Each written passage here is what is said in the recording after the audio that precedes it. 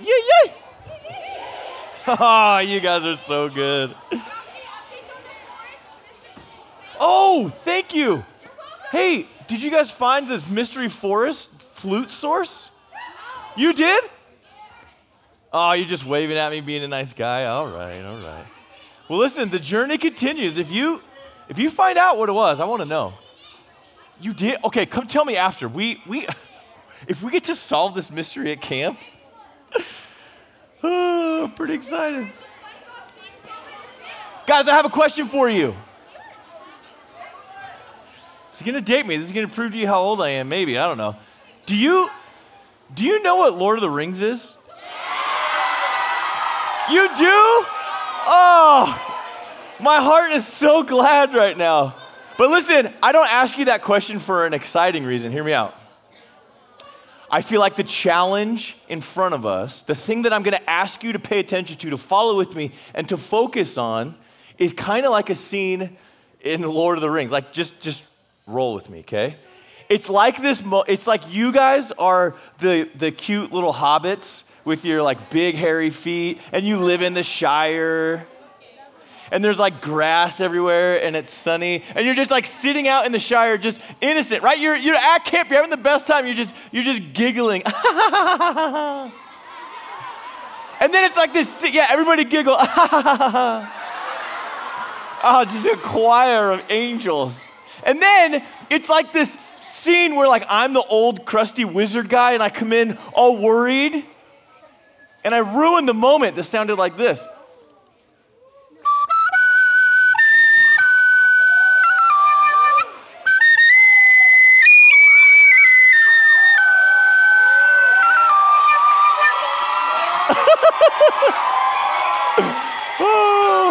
Oh no, but you shouldn't be clapping because listen, the crusty wizard comes in and he goes, you're happy in your picnics and your laughter and your flutes. It's not the world as we know it. There's orcs and there's Sauron the Eye Guy and doom is evident. Everything is ruined. And you're like, oh! Okay. Listen, that's kind of the moment and the direction that we're going tonight. You see, if we have talked about the truth of God, the truth of the Bible, the truth of Jesus as God, tonight we're going to shift our focus. John is going to bring us to the truth about you and I. And it's not good. We're going to look at the context of our sin. And guys, as we talk about some things that are maybe difficult, maybe uncomfortable tonight, remember, I hope that you feel this from me.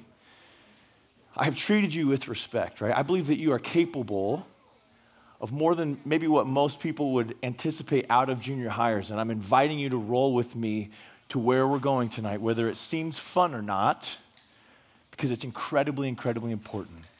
And the truth of God and the person of God, everything that we've arrived at so far desperately wants you to understand this truth that we're looking at tonight. So if you have your Bibles, please turn with me to John chapter 8. John chapter 8. And when you get there, what do? Yeah. You guys are so good. Yay. Okay, now as you're turning there, I kind of have to catch you up, okay? So I want you to hear this. Listen.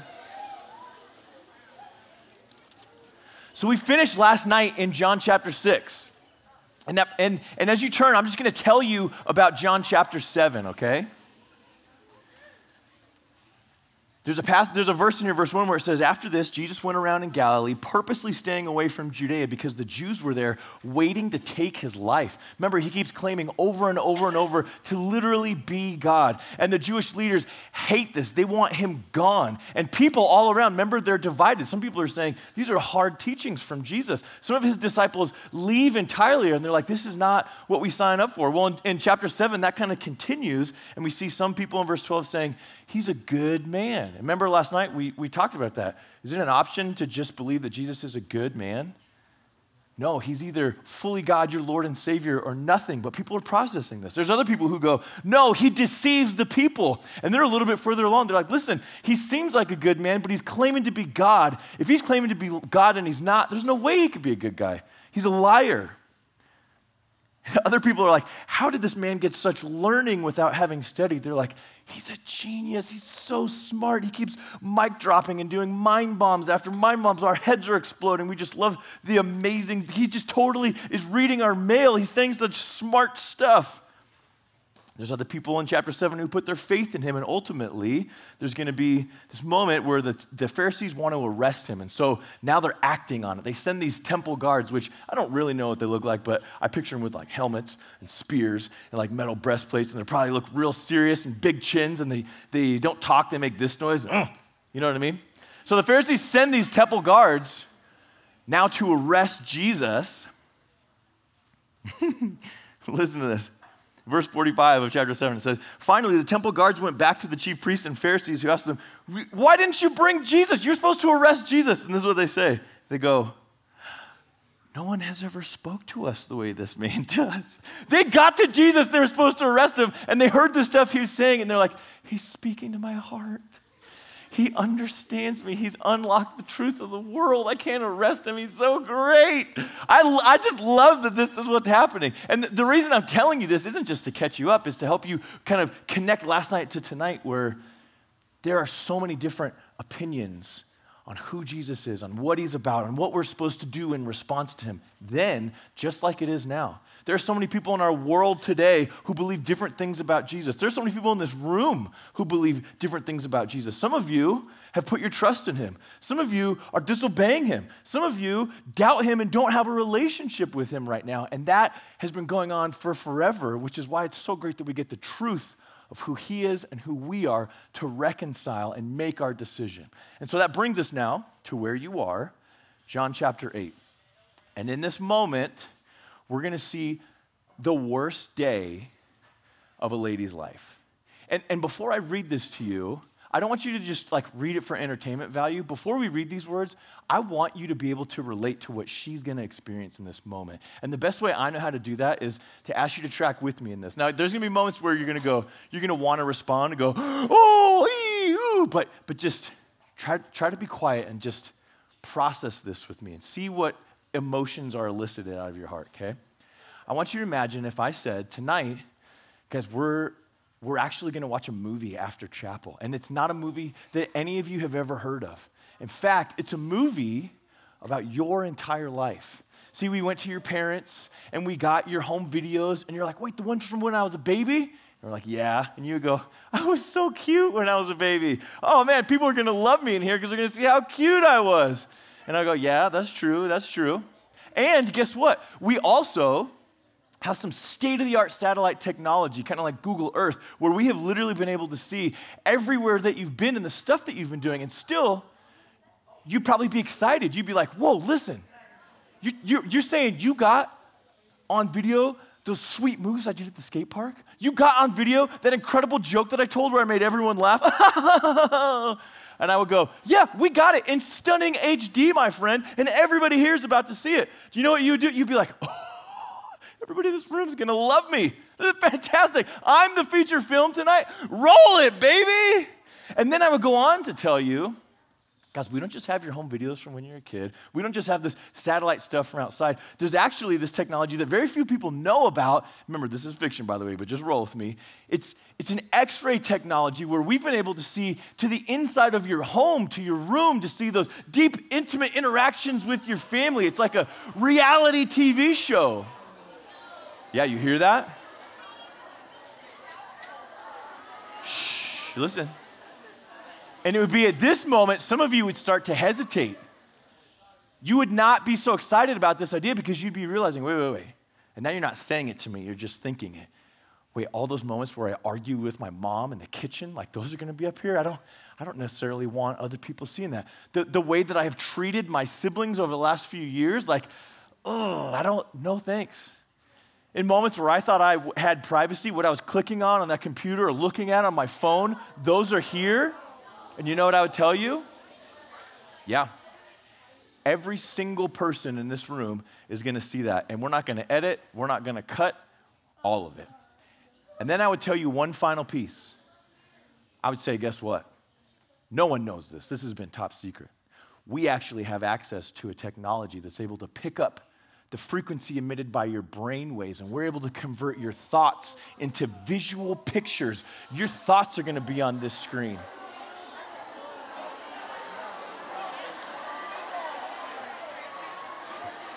And now you know. You're walking out at this point. You are done for. After tonight, you know what you know concretely?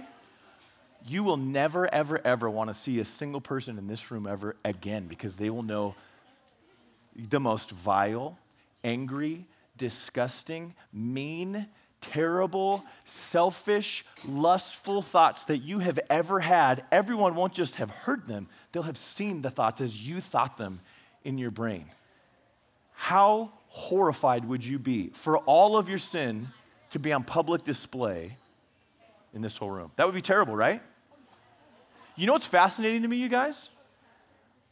I didn't mention sin really until the end. You filled in the blank. See, I don't have to convince you about sin. You know about this thing inside of you that causes shame and embarrassment and guilt. And for that to be on display, what you just related to and felt, that is the moment for this lady tonight. So I hope that you'll empathize with her and go, oh my goodness, what a terrible day. Are you ready to read? Okay, chapter 8, verse 1. It says, but Jesus went to the Mount of Olives. At dawn, he appeared again in the temple courts where all the people were gathered around him, and he sat down to teach them. He's doing what he normally does. The teachers of the law and the Pharisees brought in a woman caught in adultery. They made her stand before the group. So picture this. These religious leaders, all about their rules, they're probably roughly, they've got this lady by the arm, right? And they push her in front of Jesus. It's a group that is humiliating her. They have caught her in her sin. And her sin involves betraying people that she loves, keeping wrongdoing secret, probably understanding that there's going to be huge consequences to this. Like, this is a big deal for her. And they put her in front of Jesus, and in verse 4 it says, they say, teacher, this woman was caught in the act of adultery, and in the law of Moses, it commands us to stone such women. Do you know what this is referring to? It's execution. They had a couple different ways that they stoned people to death like this. One, I don't know which one it was. One of them that's the most interesting to me is that they would literally bury the person up to their waist. And then they would surround them, and they would grab stones like the size of softballs, and they would, from pretty close quarters, they would just huck them at the person until they were damaged and dead. That's what this lady is staring down after the public humiliation of everyone knowing her worst sin. I guarantee you, she is terrified. She is beside herself, like, what? This is the worst day. And now listen to this.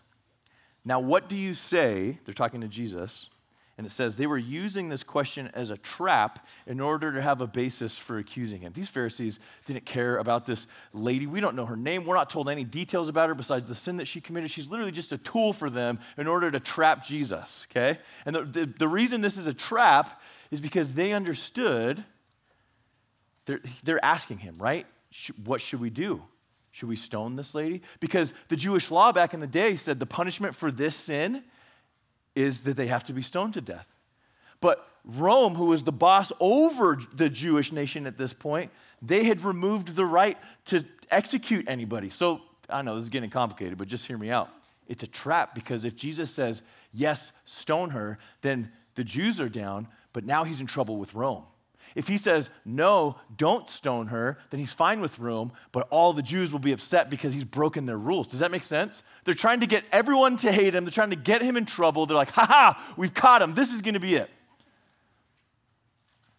But Jesus bent down and started to write on the ground with his finger. There's lots of speculation into what he was writing in the dirt with his finger. And I know what it was. He was writing, boys rule and girls drool.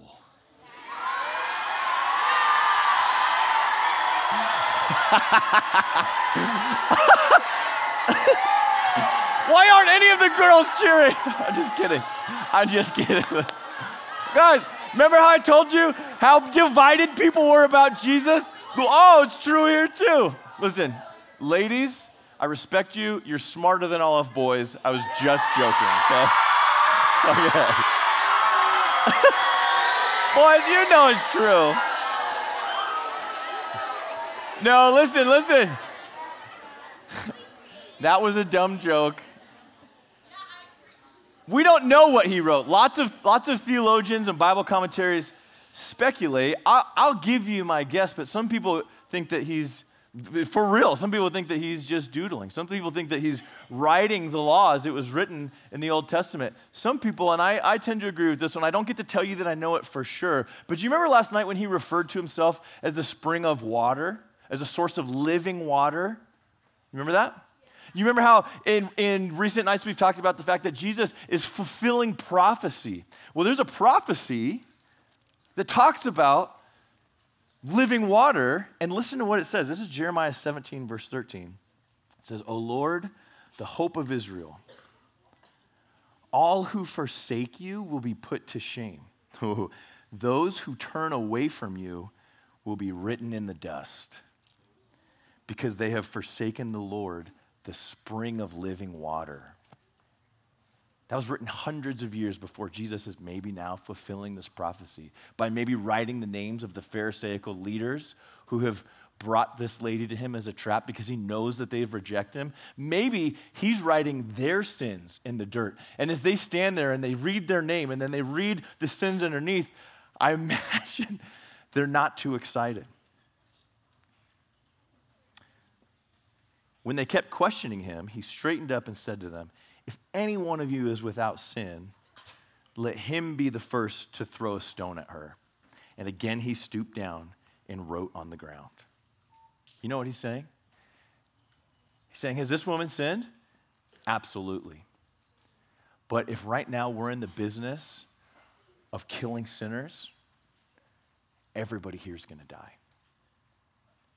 And it's probably like the skit this morning, right? It's not just talking to people then. This is all of us. This is proclaiming a truth that we see in the Bible. It's Romans chapter 3, verse 23. It says, for all have sinned and fall short of the glory of God. When I told you that movie illustration, you know what? Every single one of you knew in this room, yeah, I am a sinner.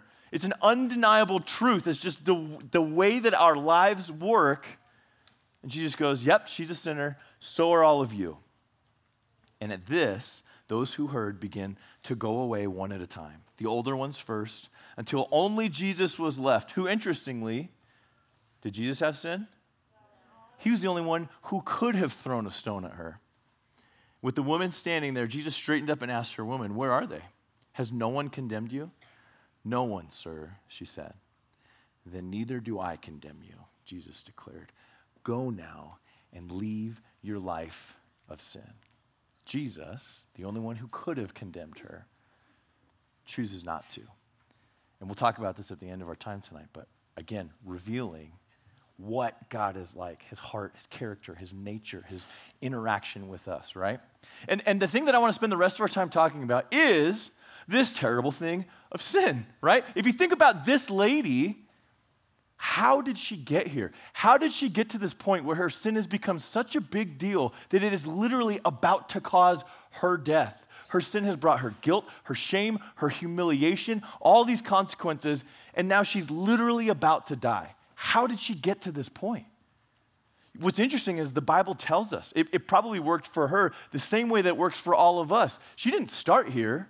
This had to have started small, right? She probably entertained little sins and was like, they're no big deal. And then that led to something bigger, and that led to something bigger, and that's how she got here.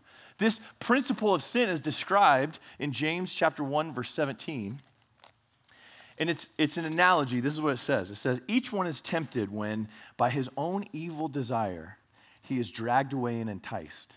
Then after desire has conceived, it gives birth to sin. And sin, when it is full grown, gives birth to death. The analogy is it's like when you're tempted, when you think that thought of something bad that you want to do, of something that seems like that's worth it, that's selfish, that will feel good, but I know that it's wrong, and you entertain it, and then you go to do it, it's as if you have just given birth to a child. I know, some of the boys are like, no, but hear me out. This is an important biblical principle, okay? And your child, its name is sin. And you know what your child is doing? growing and getting stronger and bigger every single day. And the analogy given to us in James chapter 1, verse 14 is that ultimately when that child, your sin, becomes full grown, it kills you.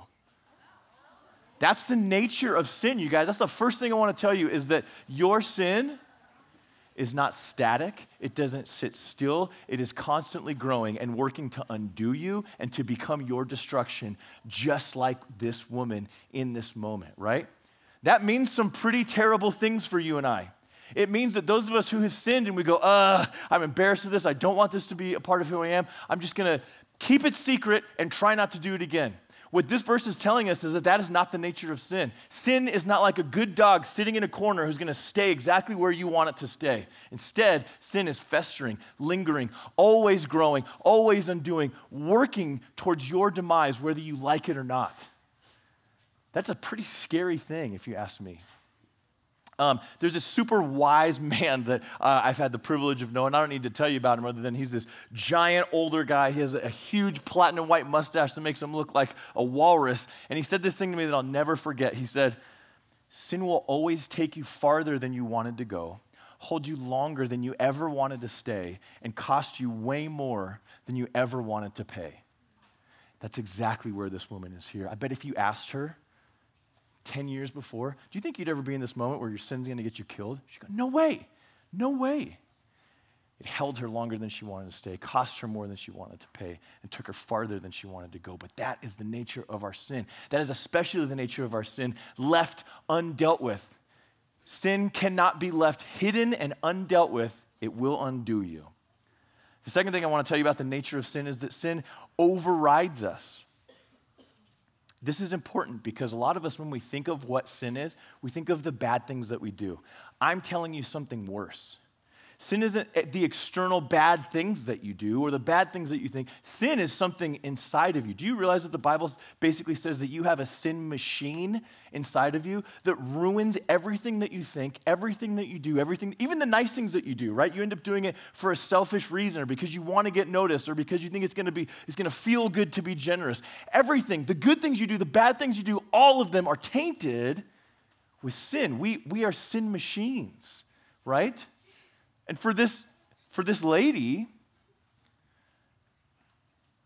she probably knew better. She probably didn't want to do this. And something overrode her better judgment, causing her to choose sin. And it wasn't out in the world. It was a part of her that she couldn't escape from. And it's the same for you and I. I want to read you this verse in Ephesians chapter 2, verse 3. I don't like this verse. This is what it says. All of us also lived among them at one time, gratifying the cravings of our sinful nature and following its desires and thoughts. Like the rest, we were by nature objects of wrath. There's some translations of the Bible, that sinful nature, they call it your flesh. The thing that scares me about this verse and what it tells us about our sin, you guys, our flesh, is that it's in us and it has its own desires. What that means is when I want to do something good, there's something in me that has a different desire to squash it, to sabotage it, or to do something else that's wrong. And it's a part of me, right? The best way I could describe this to you would be to say, it's your flesh or your sinful nature when, you know how when you first get on summer break and you're just like lounging at home and you're playing video games until your eyes bleed and you're like, you think about the fridge all of a sudden, and you're like, oh, I'm gonna go check and see what's in the fridge. So you open it, and the only thing that's in there is like a 10-year-old half-full bottle of mustard, and you're like, oh, gross. There's nothing good to eat. Do you know this moment I'm talking about? Yes. Yeah, right? And then you go sit back down, and 5 minutes later, what do? You check the fridge again. Why? Is it because all of a sudden your brain went, logically, I anticipate that there will be a rotisserie chicken in this refrigerator? No, it's because listen to this. Your rational mind knows. I checked the refrigerator. In fact, I'm not even hungry. I ate so many potato chips today that I'm a little bit burpy. I don't feel good. I don't need food right now. But something in you, the Bible would attribute this to your sinful nature, your flesh. Something in you overrides that and goes, check fridge now, right? It's this appetite-driven, this mood, carnal piece of you that overrides your rational mind. Guys, it's your flesh when you know what kind of friend you want to be. and a friend tells you something in confidence that they're really embarrassed of, maybe because they needed help or they just needed to process with someone, and you realize now if you take this secret and you share it with someone else, they're going to want those spicy details. They're going to be interested in you. Maybe you can use that to get some popularity points, and so you betray them and you tell their secret, or you spread that rumor, or you do that gossip. And afterwards, when it all comes back and that friend comes to you and goes, why did you do that? You realize something overrode me. I know the kind of friend that I want to be. I want to be a loyal friend. I want to be a friend where our relationship is great for us. And yet, somehow, there's this thing in me that overrode that desire that caused me to sabotage what I wanted. Guys, it's your flesh when you know what kind of son or daughter you want to be. I want to have a great relationship with my parents as far as it depends on me. Guys, I hate this thing that I'm telling you right now. When I was in junior high, my mom would tell me something and I knew that she was right, but in my pride, in my flesh, in my sinful nature, I didn't want to acknowledge that she was right. And so even though I knew I was wrong, I would argue with her until I would get grounded, something taken away, whatever, and then I'm sitting in my room confused going, I know she's right and I'm wrong. Why did I just argue with her, you know? Because it's your flesh when you know who you want to be when you're alone. I want to be a person of integrity. I want to be a person who doesn't have shame and feel fake or dirty. I want to be a person who I'm the same when I'm with people as when I'm by myself. And yet something overrides that desire when you allow yourself to entertain those thoughts or click on those pictures or that website or whatever it is, and you get betrayed by your flesh, by your sinful nature. And guys, think about this. If something is choosing for you, are you in control? No. This is the scary part of sin, to build it on top of everything that we've said. Sin, if it continues to override you, do you know what it's proving? Your sin isn't shoulder to shoulder with you. Sin is not something that you can go, I'm just going to try harder. You know what? I don't like this part of me, and so I'm just going to work hard and do it. Sin is not your equal. Sin is more powerful than you. Sin is more powerful than you. This is the best way I could describe it. When I was a little kid and I would be on summer break in elementary school, I had a handy-dandy magnifying glass and I absolutely loved it. And for hours, I would go sit Indian style on the front porch, and my legs got so used to being like burnt by the hot cement because I was so engrossed in what I was doing. And what I was doing was ants would walk by. And as the ants were walking by, I would train the beam of my magnifying glass just to be laser tight, just you could almost hear the heat, right? Like, and this little ant would be walking, and I'm there with my little kid voice going, and I would put my beam right in front of the ant, and the ant would walk into it, and his antennas would sizzle off. And ants don't talk, but I imagine if he could, his reaction would be, ah! And listen, if the ant were the application of what we're talking about, if he believed, that's okay, listen.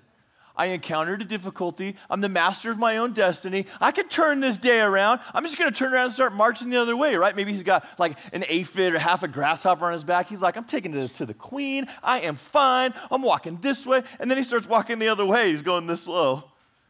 And what do you think I'm going to do? I'm going to take my magnifying glass. I'm going to put it in front of him on this side again, right? And now he has no antennas, so his face bumps into my beam. And he goes, whoa, you know? And each direction that he goes, guys, I would do this over and over again for hours. I loved it. I could tell you what different species of ants smelled like when they burned. I know, I was a gross little kid, but this is the point I'm making. If that ant could think, he probably thought he was in charge of his own life. He could just try harder. He could just go a different direction. But you know what was so clear to me? It is impossible for this ant to get away from me. I am so much bigger than him. There is nothing he can do. I will overpower him no matter what. Guys, in this illustration I'm giving you, I'm the bad guy. I'm your sin, and you're the ant. Your sin is not your peer. It's not shoulder to shoulder. Your sin is so much more powerful than you that you can't escape it. And some of you know this from your experience. Some of you, in your guilt and your shame, you feel like you are drowning in your sin and it's killing you and you feel trapped. Well, I'm here to tell you the Bible says what you're experiencing is true. That's your real situation and condition. In Romans chapter 7, it says it this way. This is another verse that I don't like, okay? But if it's true, it's true. Chapter 7, verse 15, it says, I don't understand what I do. For what I want to do, I do not do. But what I hate, I do. Guys, I don't know what your sin is. Maybe it's lust, maybe it's anger, maybe it's gossip, maybe it's selfishness, maybe it's lying, even though you're like, I hate that I lie, or stealing. Maybe it's a combination of multiple sins, and there's just this thing in you that just, instead of choosing right, you keep choosing wrong, and you don't like it, but you feel yourself being overridden. Paul experienced this too. This lady in our story experienced this too. In Romans chapter 7, verse 24, this is what Paul says. He says, what a wretched man I am. Who will rescue me from this body of death? Paul knew my sin will always overpower me. I'm not strong enough to beat it. I can't try hard enough to conquer my sin. I'm stuck. I'm hopeless. In my condition, I can do nothing. Romans 3:23, for all have sinned and fall short of the glory of God. Romans 6:23, for the wages of sin is death. Guys, our sin separates us from God, and if God is not just the source of love, but he is love and truth and goodness and everything worthwhile, and we're separate from that because of our sin, then we find ourselves in spiritual death. We're trapped. We're hopeless. And we don't have the power to get ourselves out. For me, when I was in junior high, I'm a little bit nervous to tell you this. I was in school one day, and a classmate showed me some images that we should not have been looking at. And guys, I was trying to be a good kid, but now something had taken root in my brain, and there's these thoughts in there that immediately I don't like that they're there. And I go, I'm going to focus on other things. I'm going to try to be a good person. I'm going to try my best to not sin, but be who I want to be, right? It didn't matter. It didn't matter. Now my thoughts are changing. My view of myself is changing. My self-esteem is going down. Sin is starting to take hold and have its effect on me. I don't like myself anymore. I don't like the way my brain is thinking. Like I'm so defeated and discouraged. And I was stuck in this lie that said, you can try hard enough to be a good person and your sin won't affect you anymore. And guys, as a junior higher, I cried myself to sleep a lot of nights because that is not how life works. Because sin is not your equal. It's not shoulder to shoulder. It's more powerful than you. And I was spinning my wheels because I didn't know that. And eventually, I was so overwhelmed and I just felt trapped and stuck that I came across this verse that basically talked about confessing your sin, that you have to acknowledge that you need help and you have to get it. Guys, I went to my parents and I said, Mom and Dad, I'm so embarrassed to tell you this, but I'm stuck. I don't like myself. I need help. And like this woman, what should have been this moment of absolute shame for me was actually my relief. Because my parents said, buddy, we love you. And we are always here for you, and we want to help you. And I had access to something beyond my own strength. And that's exactly what the Bible tells us. We're going to transition into more of this stuff tomorrow night. But what I want to leave you with is this thing that happens in in our passage in John chapter 9. You don't have to read it, just listen to this. In John chapter 9, Jesus is going to heal a blind guy, and he's been blind since birth. He's never seen anything. And it's kind of a cool story. I wish we had more time. The way that Jesus heals him is he literally spits in the mud. He goes, and then he smushes the mud up and he makes it into like two little cakes and he presses them onto the guy's blind eyes. And through that, he does the miracle and he can see. If you're like, that's in the Bible? Guys, you should read John chapter 9. It's awesome. But here's the point. Again, Jesus is healing on the Sabbath. Do you remember this? And the Pharisees, the religious rulers, show up and they're like, what happened here? You're breaking the rules. This can't happen. And Jesus has this interaction with them. It's interesting to me. In John chapter 9, after he's healed on the Sabbath and the religious leaders are all bent out of shape, he basically tells them, and you know what? You're blind too. And they well up in their pride and they're like, what? You're saying we're blind? There's no way we right? Remember, they wanted to kill him. Why did they want to kill him?